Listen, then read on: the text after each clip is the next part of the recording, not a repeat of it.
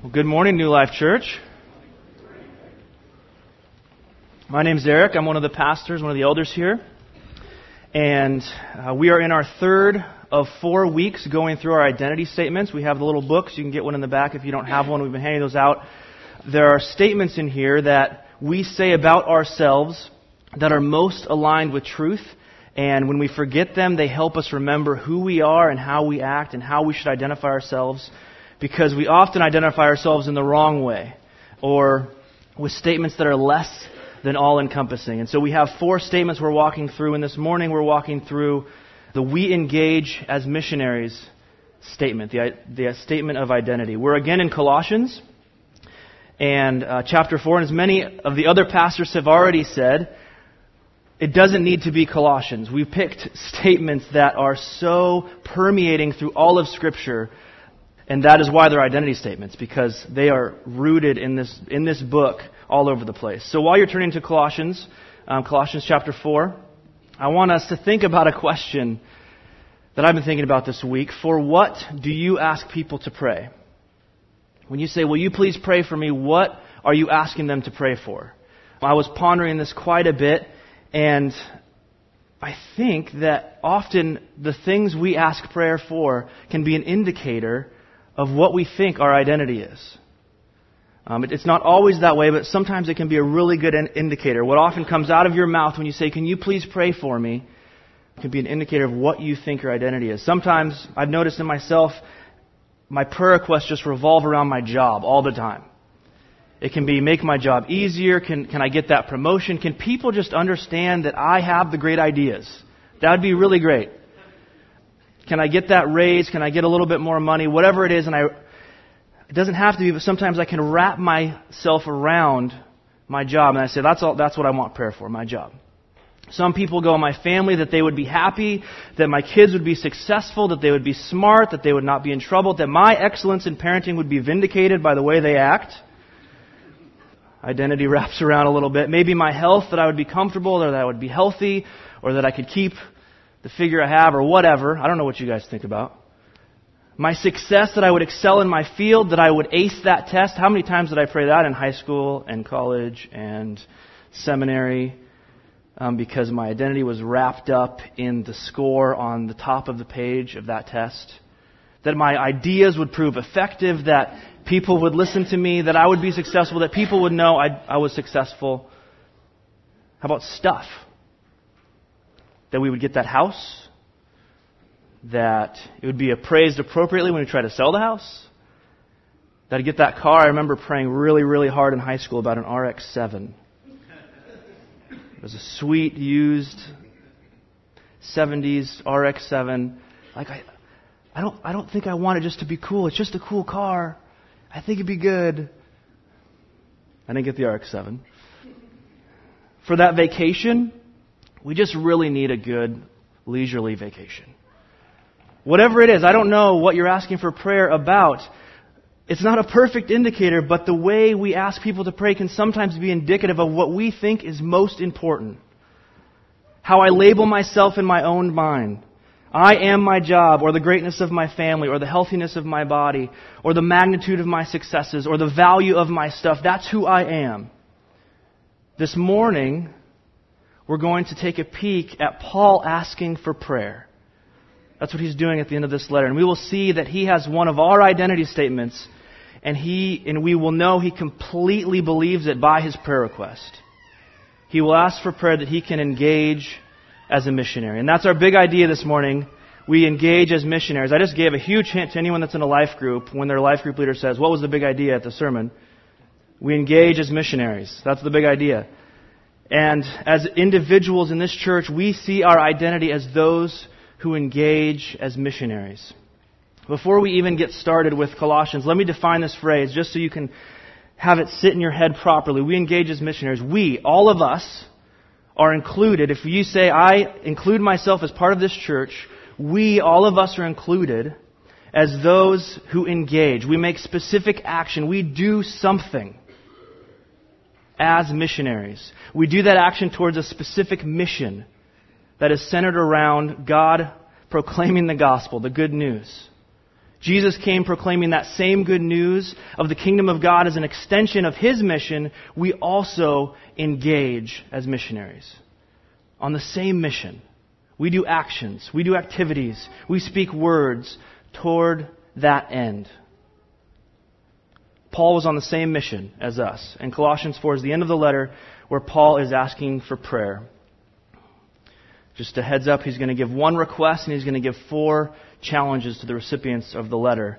And we get to listen along and receive those same things. So he starts, I want to start in verse 2. Paul says, "Continue steadfastly in prayer, being watchful in it with thanksgiving. At the same time, pray also for us that God may open to us a door for the word to declare the mystery of Christ, on account of which I am in prison, that I may make it clear which is how I ought to speak." This first instruction, Paul starts instructing in a simple way. Continue steadfastly in prayer. Don't stop praying. Don't stop communicating to the God that listens, that wants to relate to us as a loving Father. We see that in Matthew. A God that will listen, a God that cares, and be watchful in it with thanksgiving. I see, when I read that phrase, I see someone prone as they go about life. Always ready to thank God. Always ready to speak with God. Always ready to ask for help from God. When they experience something where it is fitting, they say, "Oh, thank you, God, you are so good and gracious, and I can see it in this moment." Or when they get to something else where life is just hard and they don't know how to traverse the obstacle that's put before them. "God, I need help. I don't know what to do." Always ready to pray. Always ready to talk with God. Paul assumes they're already praying and just says, continue steadfastly doing this thing. Don't stop doing this thing. Don't stop praying. Continue steadfastly. And he moves to his request. Paul continues with his request and says, as you are praying, I know you're praying, continue praying steadfastly, but as you are praying, pray for us. For me and the people who are writing this letter, which reminds us that Paul served as a team as well. He didn't do stuff on his own. Pray for us that God may open a door for the Word. A door for the Word. Paul is finishing out a letter and he wants his friends to be praying for him, and his main request is that God would open a door for the Word. Specifically, that as Paul experiences life that he goes about, there would be an opportunity, a small crack in the door, that he could walk up and open it and proclaim the Word. That's what Paul wants. He said, if you're going to pray for me about anything, pray about this. And what kind of opportunity does he need? What kind of word does he want to proclaim? If we continue in chapter 4, he says, to declare the mystery of Christ. The mystery of Christ. The word I want to declare, to yell loudly, is the mystery of Christ. It may have just been me, but who has never really noticed this phrase in the Bible before? It's me. Great. Thanks, guys. It's just me. Well, I noticed it this week. We're used to the phrase the gospel of Christ, or the good news of Christ, or the word of Christ, or the kingdom of God, or gospel, or good news, just something like that. We're not used to mystery of Christ. We don't talk that way a lot. In Greek, the mysterion tou Christou. I just think that sounds awesome. It turns out that Paul uses this 3 other times in this letter. In chapter 1, he says, I became a minister according to the stewardship from God that was given to me for you, to make the word of God fully known, the mystery hidden for ages and generations, but now revealed to the saints. To them God chose to make known how great among the Gentiles are the riches of the glory of this mystery, which is Christ in you, the hope of glory. That's a crazy mystery. In chapter 2, for I want you to know how great a struggle I have for you and for those at Laodicea, for all who have not seen me face to face, that their hearts may be encouraged, being knit together in love, to reach all the riches of full assurance of understanding and the knowledge of God's mystery, which is Christ, in whom are hidden all the treasures of wisdom and knowledge. The mystery of Christ is God's secret for most of history. Hidden for ages and generations. People did not know what was going to happen. And Paul's saying it's finally been revealed. The mystery has been revealed. Christ and what God is doing in Christ. The Son of God. God rescuing His creation. And we get to be included in this understanding and the ramifications of this mystery. Christian, fellow Christian, we do not have a good option among many for how to live life. We do not have a plausible philosophy among all the other plausible philosophies about life. We do not have just another worldview about life, another opinion about life, another self-help scheme. We hold the secret of God. We hold the mystery of God. If you're sitting here and you don't align with this or you don't believe what New Life Church believes and you've just come and you're not on the same page as us, you don't believe this idea, first, welcome. I'm glad you're here. I'm glad you're sitting here. And second, can I just tell you, I'm sorry, sometimes we forget, sometimes I forget what we hold. I forget how dramatic and ultimate and all-encompassing the truth that we hold is. And sometimes when we talk about it, we talk about it as an option. We pitch it as something to be sold. We think maybe you don't need it. It works for me. It might not work for you. Our tone can come across as, here's an option. I'm guilty of this. I've done this, and I'm sorry. I'm apologizing. I'm sorry because we talk this way. Sometimes it sounds like we place it alongside the latest parenting idea or the newest type of dish soap that just really gets those dishes clean, or my opinion about a sports team, or the latest product I just can't get enough of. I just love it. And it's just an option. It's just, this is what works for me. And when we speak that way, when I have spoken that way, I'm presenting something woefully inadequate about what is true. Can I tell you, fellow believers, can I tell you, we have the mystery of Christ. We know the results of the secret plan God has had in place since the beginning of existence, since before creation was even created. We have the secret. We know the mystery. The world, the entirety of the universe is broken and wrecked. Any honest observer can look and see that and admit that that's true. Things are broken at a deep and profound level. Not just the structures of society, not just the frame of civilization, but also the confines of our own hearts and our own minds. We look and say, this is true, everything's broken. And God in Christ is mending things and putting things back together. You and I have guilt gumming up our souls and darkening our hearts and blinding our eyes, and God in Christ is redeeming us and forgiving us. There is shame on you and shame on me for things that we have done or things that have been done to us. We feel dirty and rejected. God in Christ is cleansing us and making us whole, washing us from even the results of what other people have done to us. This world is unreconciled. We don't get along. I don't know if you know that or not. We don't get along. We are at each other's throats. We identify by our polarization. Man, woman, black, white, rich, poor, secular, spiritual, right, left, etc., etc., etc. And it is not working. No one has ultimate ideas about how to bring us together. But God in Christ is reconciling us. There's evil in this world. Did you know that?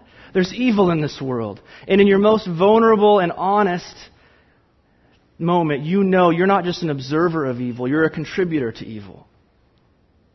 God in Christ is getting rid of evil and reconciling His enemies to Himself, making enemies friends. This world is confused and searching for answers and constantly giving bad options and just running with them because maybe it'll work if we run long enough. God in Christ is revealing himself to the world and saying, let me show you who I am. Let me show you my character. Let me show you how to live. This is the mystery of Christ. God showed up. He didn't have to. God stepped in. He didn't have to. God decided to forgive. God decided to help in the person of Christ. This is a mystery, and it is the mystery that we hold. That Paul holds, that Paul knows. And he says, if you're praying for me, pray that there's a crack in the door so I can open it up and declare the mystery of Christ. And he continues, on account of which I am in prison, that I may make it clear which is how I ought to speak. Paul says this mystery is why I am in prison. Literally, the words here are literally, I am bound. You can picture the manacles and the chains. He is bound. Perhaps he's looking at them while he's dictating in this letter. The mystery of Christ, why I am bound. And he picks them up. I am bound because of the mystery of Christ, because I was declaring it. And back to my prayer request, pray that God would open a door for this word, for the mystery of Christ, that I would be able to make it clear and obvious, that I could in a helpful way proclaim the mystery of Christ. He says, because I ought to speak it. Literally, I am bound to speak this way. I am bound to speak this way. Perhaps Paul is okay with telling a joke in the middle of a prison cell. I don't know. A little tongue-in-cheek, he says, I'm bound because of the mystery of Christ, and I am bound to proclaim the mystery of Christ. I'm in chains because I proclaim the mystery of Christ, and I am forever chained to Christ, and I have to proclaim it. And even while I sit in this prison, when you are praying, thanking God for what He is doing in your life, praying for your friends, praying for the people that don't know Christ, pray for me that I would have an opportunity, even in this dingy cell, that there would be a chance to proclaim the gospel, proclaim the mystery of Christ, to tell someone the mystery of Christ, to tell them what God is doing in Christ, to engage someone. That's what I want. He doesn't ask for prayer for health, for freedom, for the death of the guards, for the vindication from his sentence, for a mechanical failure with his chains or the gates, for a just verdict, for a better lawyer. All these things I would be asking for prayer about. Right? Wouldn't you? He asked that a door would open a crack so he would be able to proclaim the mystery. Pray for me. Because his identity is that he is one of the ones that engages as a missionary. He is one of the ones that proclaims the mystery of Christ. Well, yeah, but that guy is Paul. He's crazy. Or, that's his job. Of course, we know that Paul does that. He's crazy and it's his job. Is that what you're thinking? Identity is not determined by your vocation, but by ultimate truth. And this is why Paul continues by exhorting his readers to walk in the same type of way, because we have the same truth that Paul has. Paul continues with some challenges. Do life this way. He's already said, continue steadfastly in prayer. In verse 5 he says, walk in wisdom toward outsiders. Who are the outsiders? They're the ones that don't know the mystery of Christ. They're on the outside of the knowledge. They're on the outside of the mystery. There's the great box. They don't know what's inside the box. They could be your neighbor. They could be your coworker in the cubicle next to you, the fellow student who sits next to you in class, your mom, your dad, your brother, your son, the fellow parents on the baseball team, the gal you work out with, the buddy you golf with. Walk in wisdom toward them. Wisdom is understanding how the world is put together, with God at the top, and responding and acting appropriately in any situation with that understanding in place. That's wisdom. There's a lot of practical wisdom to be found in Proverbs in the Scriptures. It describes how the world is put together. Understanding God in His proper place is the beginning of wisdom. This is how the wise person acts, informing their actions and the steps of their life with a proper understanding of the universe and how God put it together, how He's working, how things ought to be done. To engage as a missionary is to walk in wisdom. Maybe you start by asking questions like these. Does the way I talk to that coworker display the fact that I know the mystery of God, the mystery of Christ? Another, do I reflect the character of God in my actions?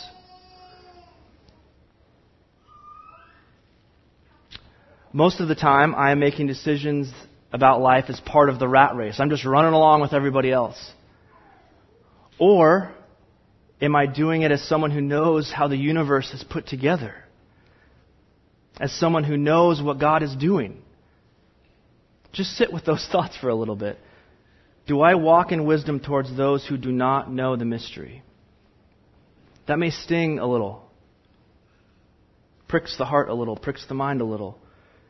Because if you're thinking like me, if you live life like me, it is too easy to live as though you know the mystery when you're sitting in this room, when other people agree with you, and then Monday through Friday you live the normal 9 to 5. You live a life that would never give a suspicion that you know the secret of the universe. If you're like me, you forget and then act accordingly, which is just follow what everybody else is doing. Friends, you know the mystery. You know what God is doing in the world. There is no reason to tuck it away. Because everyone else, they don't know what's going on. They're just walking around going, is this life? You guys have the mystery. Consider how you walk. Walk in wisdom towards those who do not know the mystery.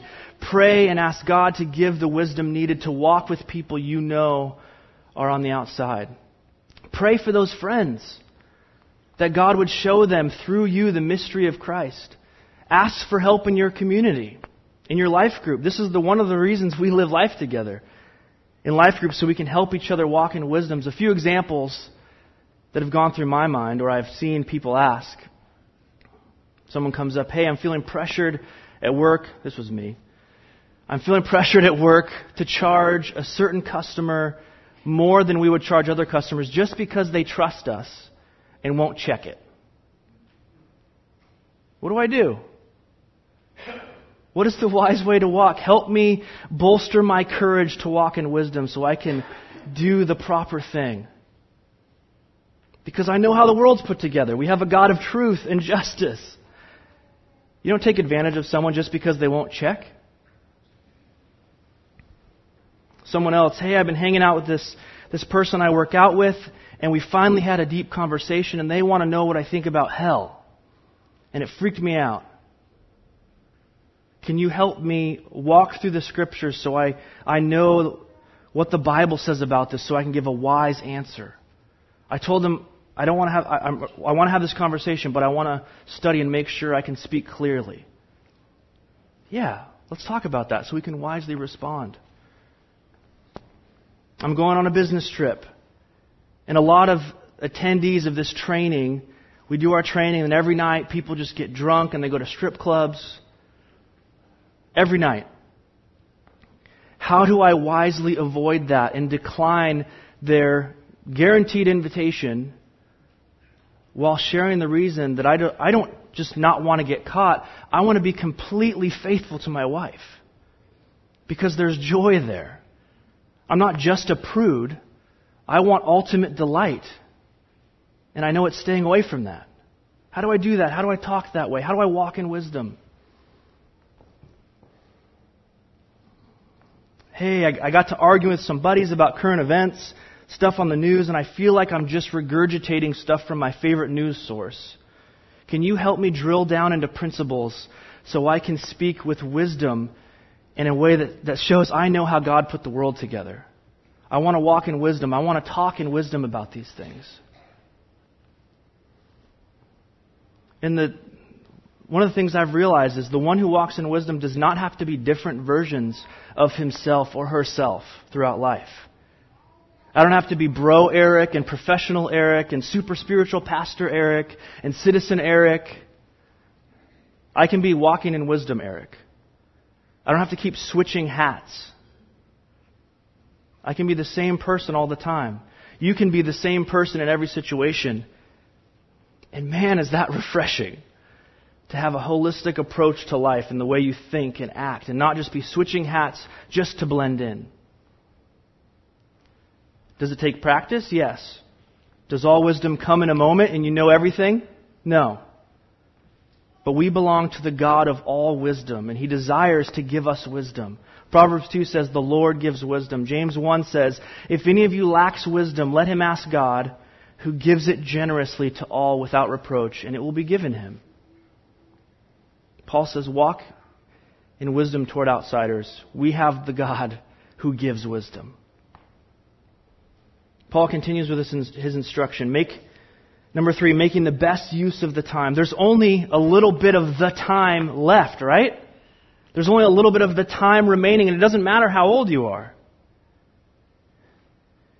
You say, I'm 80, there's only a little bit of time left. Yeah, I'm 30, there's only a little bit of time left. We have a short and scarce resource. And Paul says, make the best use of the time. This word, make the best use, is a single word. Redeem it, buy it up, capitalize on it, use it to make something happen. I think about this constantly. Am I making the best use of the time? Am I buying up the time appropriately? Who has ever said, I'm just so busy right now? It's really just me. Come on, guys. Thank you. I'm just so busy right now. And who has realized they just keep saying that over and over and over again? It never stops. I'm just always so busy. Does that ever make you think, am I making the best use of my time? Am I using appropriately this scarce and limited resource? If I'm so stinking busy, I better be doing the best things. Because I don't have a lot of time. The best things. And on top of that, we live in a world that is designed to distract you. Designed to keep your attention on a screen. To keep your mind occupied away from the most important things. It is designed to keep you not making the best use of your time. I recently realized I was getting frustrated about how much time I had my eyes pointed towards this thing. I downloaded an app that tracked the time I spent on my phone. It analyzed me for a little while. And how much time did it find me staring at the screen? Over 2 hours a day. And that was after I decided to cut down. That was after I was already starting to do pretty good at this. And that doesn't include my work phone. Because I have 2 phones, one for work, one for personal. 2 hours a day. The average adult spends 3.5 hours a day. That's not to pump me up. I was there. Whatever. The average teen or younger is above 5. That's only because we don't know how to use it that well. They're just better at it. This doesn't include TV or movies or watching the news or whatever you do with the bigger screens in your life. And this is not a portion of a sermon where I go, let's beat up on technology. Technology is an incredible tool. It's a dangerous tool. It'll suck your time. It'll suck to your mental energy. It'll keep you occupied on things that aren't important. And it gives us a chance to look at a slice of our lives where it becomes painfully obvious that I may not be making the best use of my time. If I'm so stinking busy all the time, it better be for things that are worth it. I better be redeeming the time. Our little book in the missionary piece says that we have mission on the calendar. That's what it means to engage as missionaries. We have mission, we have spots on the calendar for mission. We have margin for people. We have time for people. We aim for a drink or a meal a week with people that are disconnected from God. Those that don't know the mystery. Well, I'm too busy to make that happen. I was on the phone 2 hours in one day. I'm just speaking for me, I'm sure. How can you make margin? How can I make margin? How can we make the best use of our time? When I have been saying I don't have time or margin to befriend outsiders or to be hospitable, I've realized that I need to change my schedule. I need to make time for the most important things and let the less important fall if they don't make the cut. Can I just step on some idols for a moment? Is that okay? I can't make the best use of my time. I'm talking for me. I can't make the best use of my time if I know how every football, basketball, baseball team is doing. I can't. I know how I work, and I've tried, and I go, this is the most important thing in the world. I'm so busy, I don't have time.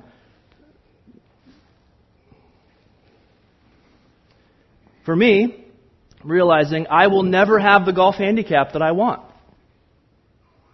That's a dumb thing. It's a real thing. If I make time for that, I have to get rid of things that are actually important.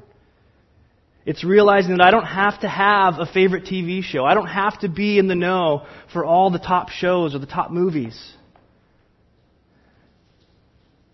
Make the best use of your time. Those are just me. I'm sure things are popping up in your head. There's a scarce resource. How can we use it well? There are 3 ways at New Life Church we are thinking about this use of time. We talk about engaging as missionaries at 3 different levels. The first is the level of individual, you and me.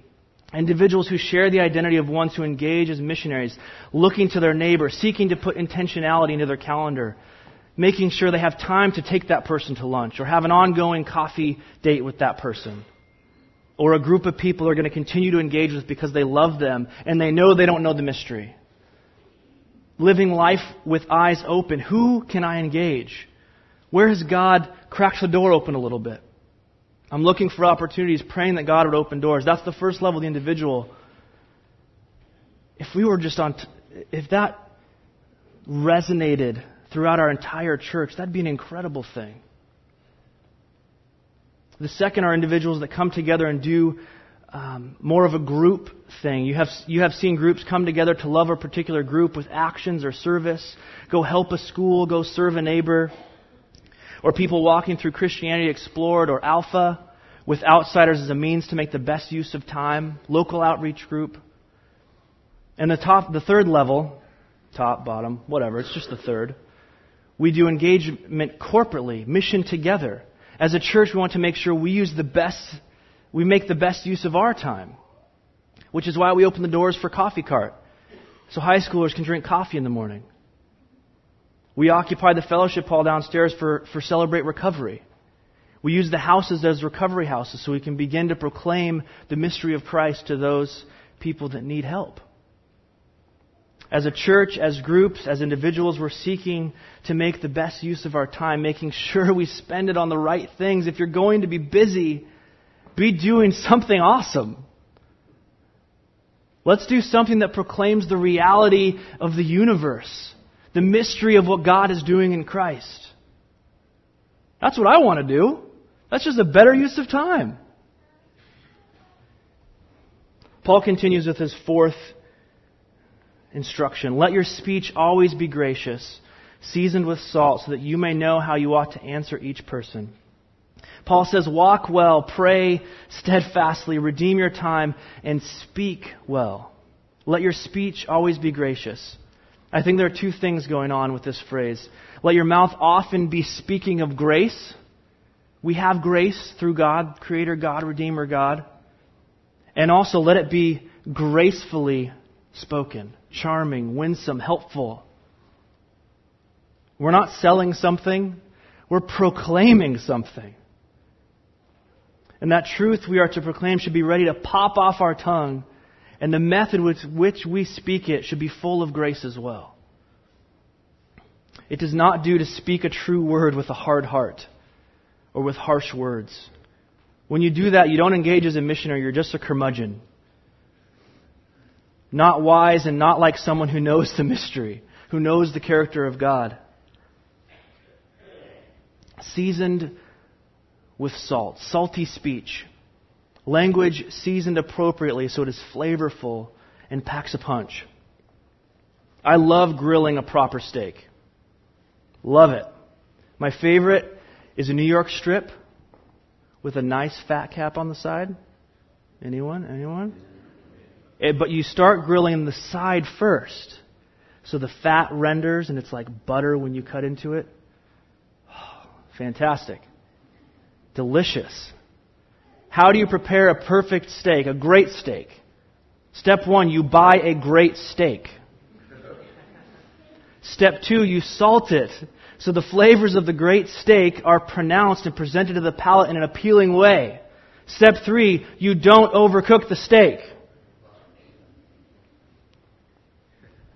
I'm passionate about this steak stuff. If you don't appropriately salt a steak, you don't just lose the salt, you lose some of the steak. The salt is there to point out how fantastic the steak is. If I speak grace without grace, I've lost some grace. You walk up, hey dummy, Christ is a Redeemer that saves even an idiot like you. Figure it out. Not helpful. Right? Or maybe we do some of the sideline stuff. Hey, stupid world.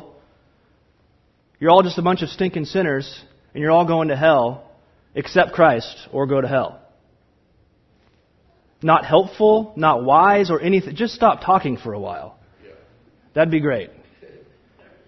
But those who walk in wisdom, making good use of time, stand in front of their neighbor as someone who has taken the time to love them and be kind to them, and they can say, friend, I care about you.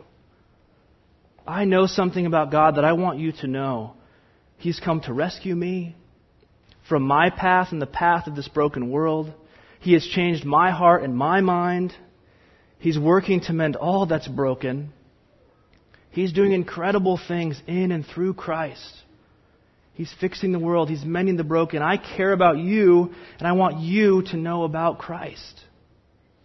I want you to know about Jesus. I want you to be with Him like I am with Him.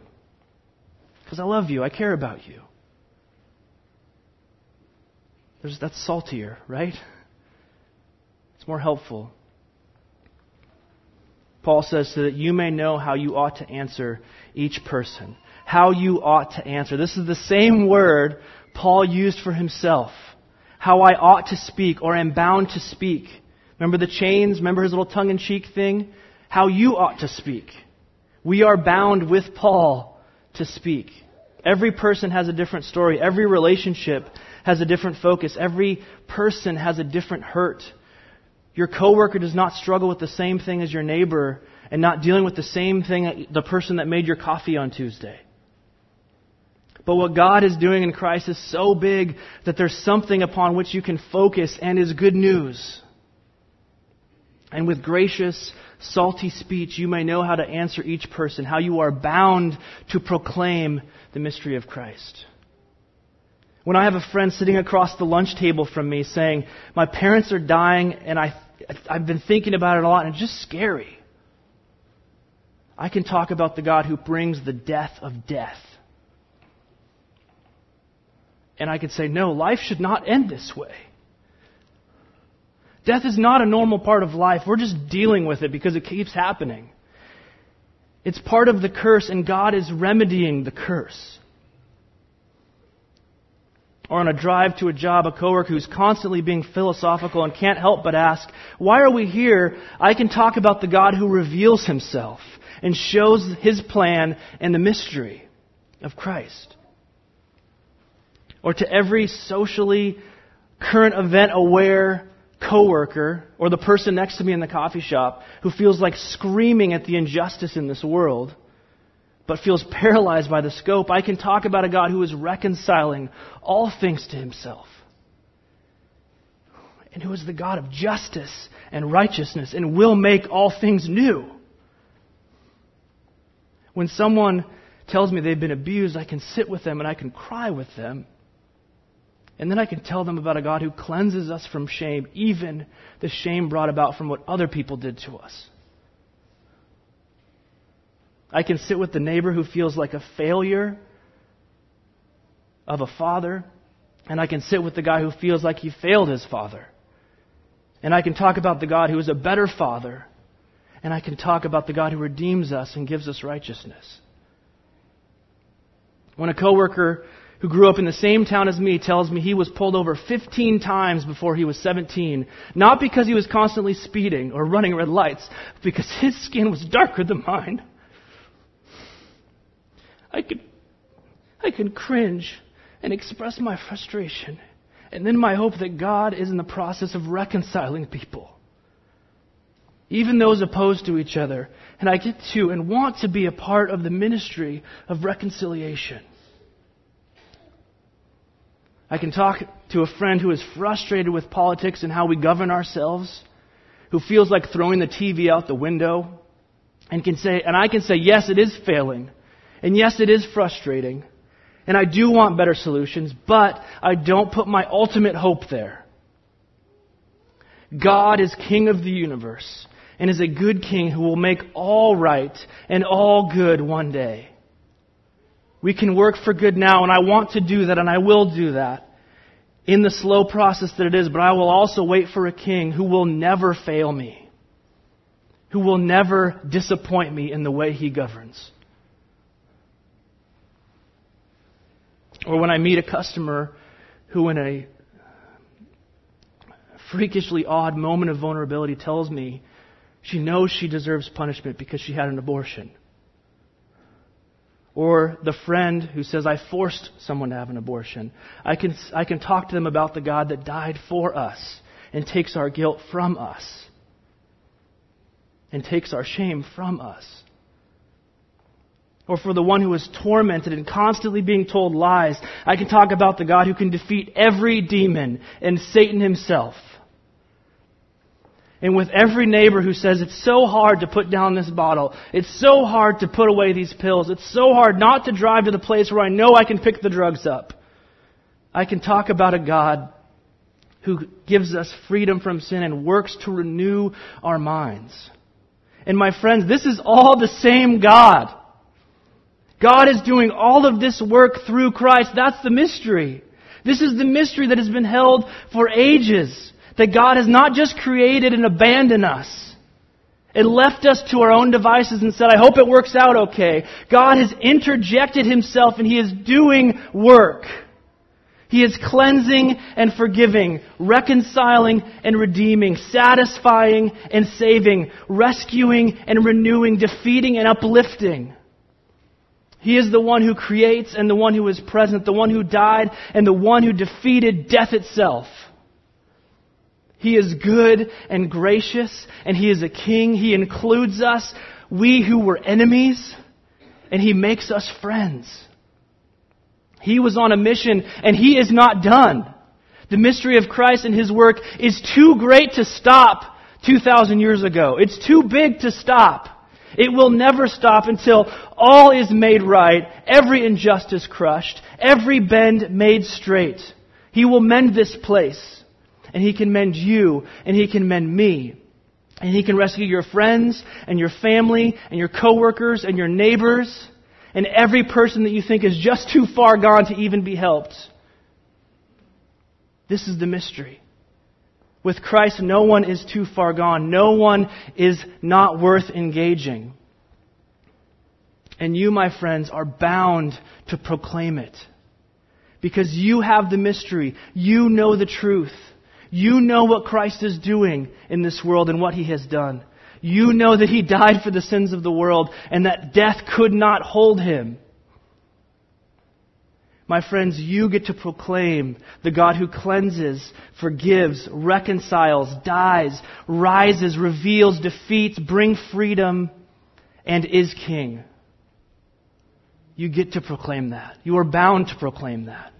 That's why we engage. Let's pray. Oh Lord, would You give us eyes to see this all clearly. Holy Spirit, open our eyes so we see truth in all of its magnificence, because it's too good. It's too good. Give us hearts that pump faster when we think about this truth. Let it not be in our minds something relegated to the back of our heads. Let that truth of Christ permeate all the corners of our minds. Give us wisdom, a knowledge of how you have put together the world and how you are rescuing and redeeming the world. Give us wisdom to walk and be courageously walking towards outsiders. Holy Spirit, give us a keen perspective into our use of time. Help us to cut the fat so we can make the best use of the short time that we have. Give us hands that help us let go of what is not important so we can grasp the more tightly what we are happily bound to. Give us words, give us grace, give us salt. We want to tell good news, and when bits of it come out of our mouth, we want it to sound good because it's good. Give us soft hearts for people. Show us the baby steps we can take to engage, to do action. Thank you for including us in your mission. Thank you for changing our identity. Amen.